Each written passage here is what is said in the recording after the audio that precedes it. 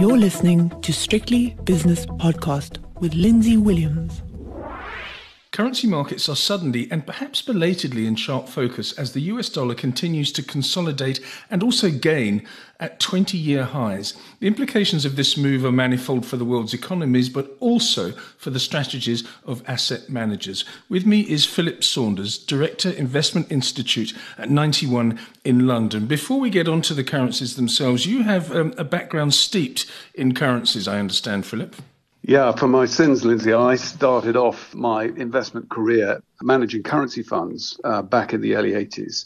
Prior to that, the Bretton Woods exchange regime effectively kept currencies fixed. But in 1979, the UK came off that and other countries had come off it before. And that ushered in the sort of current era of floating exchange rates. So, yeah, we go back sort of pretty much 40 years. Very good. When I used to work on a desk in London in my youth, one of my bosses said to me, Lindsay, when you look at currencies, it's one of those asset classes or one of those instruments in general that when they start a trend, they keep on going. It's not inexorable, but it does keep on going. And when I look at the US dollar, suddenly it's at a 20-year high. And when I do my reports on other podcasts, I used to say the euro dollar is 1.105. Now when it's broken one, I have to say, what do I say? Is it 98, 95, which is where it is now? It's just a sudden change, and it suddenly hit me that the dollar has been on a charge. And as I said in my introduction, so many implications. Yes, absolutely. So in a way, what are currencies? They're sort of the common stock of countries. And they are really the sort of ultimate sort of macro asset in the sense that they tend to respond to imbalances, global imbalances. And the current one, of course, is that, you've seen the US dominating the previous business cycle, US tech basically leading the charge throughout the previous bull market. And, the dollar actually strengthened during that period. The US appeared to be extremely dominant. And then ultimately you've seen this divergence in terms of monetary policy. So that US policy was super loose and has now progressively tightened significantly, and the Fed has sort of gone from dovish to hawkish. And that is, obviously deeply supportive for the dollar, which is enjoying another leg in a bull market that now goes back to probably 2010. Yes, and jury's out on whether the most impact of the strong US dollar is on developing nations, for example, South Africa with the South African rand under pressure, or whether also it's as important to developed world nations like the UK, for example, which has a pound which is lower than it was before Brexit. I don't know the actual yearly figure when it was last at its current level, but also the Eurozone. And going further afield, the Japanese yen is under massive pressure because of this dollar strength. What is your assessment of what might be the fallout from this dollar strength? Well, I think that typically when the dollar is strong, that tends to indicate that global liquidity is shrinking. And that, of course, basically, historically, there's been this sort of strong relationship between the US credit cycle, of which the dollar is a sort of barometer, and the developing world. Basically, you've had periods of abundant liquidity. The developing world tends to do reasonably well in those circumstances. And then you've seen periods of scarcity, such as the one we're entering at the moment. Clearly, if you move to look at other developed currencies, this is, sterling is no weaker against the euro. It's been more about dollar strength than, the weakness of sterling and post-Brexit woes and political shenanigans and so forth. So that's the thing. And, the reality is that Europe's capacity to actually raise rates and to pursue a monetary policy that is similar to the US is very limited. And so, currency markets sort of smell that out. And currencies are also the way the world economy adjusts. And so the US is running a larger and larger current account deficit simply because basically US goods produced in the US become less competitive with dollar strength. It impacts corporate earnings in the States. And, ultimately these things correct and reverse.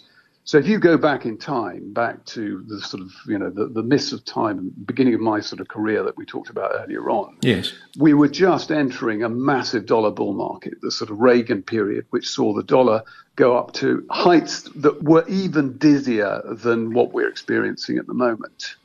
We then had a protracted dollar bear market, which lasted until the middle of the following decade. And thereafter, the dollar recovered with the whole sort of internet boom and so forth, and had another sort of up cycle, another down cycle. So, currencies behave like other asset classes in the sense that they have these bull and bear market cycles. We're in a mature dollar bull market cycle, which will eventually reverse. But the fact that basically it's beginning to grab headlines and things, is an indication of the sort of maturity of this. The fact that people are beginning to pay attention to it. Yes. And it's, of course, having a real effect in terms of the underlying level. So painful for the developing world. I suppose good for Europe in the sense that basically, Europe basically becomes more competitive at a time when it needs to be internationally competitive. But you get the picture. I do get the picture. And before we get on to the implications for asset management companies like 91 with multiple geographic exposure, is it simply the interest rate factor? In other words, we've had zero interest rates in the States for so many years and massive liquidity. And both of those trends have changed, of course, because interest rates rising in the United States, and who knows how much further they will rise. Is it because of that? Is it because of safe haven buying? Or is it a neat combination of both of those factors?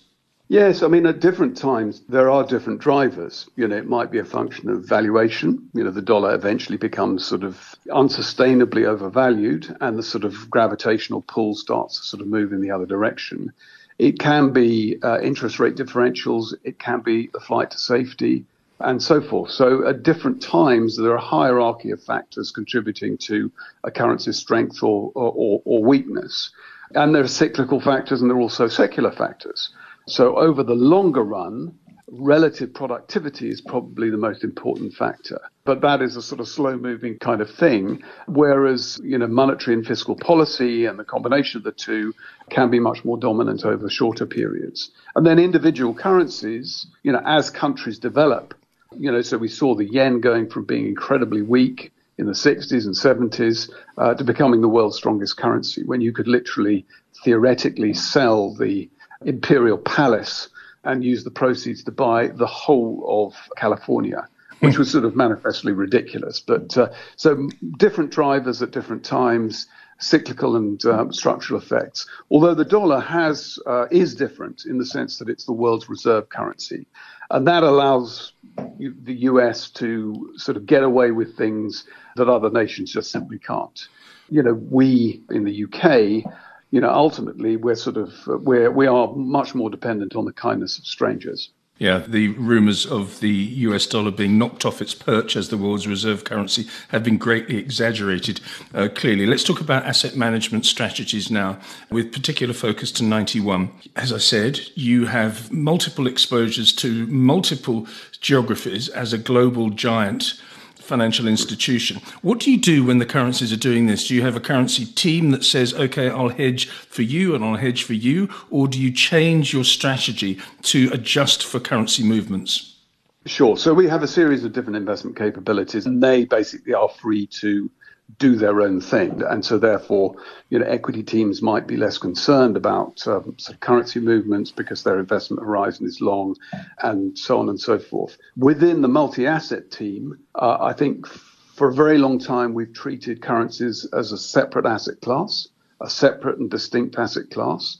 We've tended to disaggregate decisions. So we make the currency decisions at one level and we make the underlying security selection decisions or asset class decisions at another level. And we find that actually allows us to build much more efficient portfolios where we can manage currency risk in sort of in a separate dimension. Currencies are also, it's not really purely a function of risk management, although currencies can be used to de-risk portfolios or indeed add risk to portfolios. Some currencies tend to display defensive characteristics, like the Swiss franc, for example. If you want to sort of hunker down, the Swiss franc has basically been a much more reliable store of value than many currencies because Switzerland is a strong net creditor nation. However, really currencies are an opportunity set, a completely underexploited opportunity set, I would say. And so, I mean, this year's a great case in point in the sense that both equities and bonds have done very badly. They've had one of their worst years. We've been in a sort of bear market for both asset classes, which is obviously really unusual. You can run, but you can't hide. But, dollar strength has been an obvious macro result of the changes that are occurring in terms of monetary policy internationally. And obviously the sort of de-risking that investors have had to do given the sort of overextended markets that occurred as a result of COVID stimulus.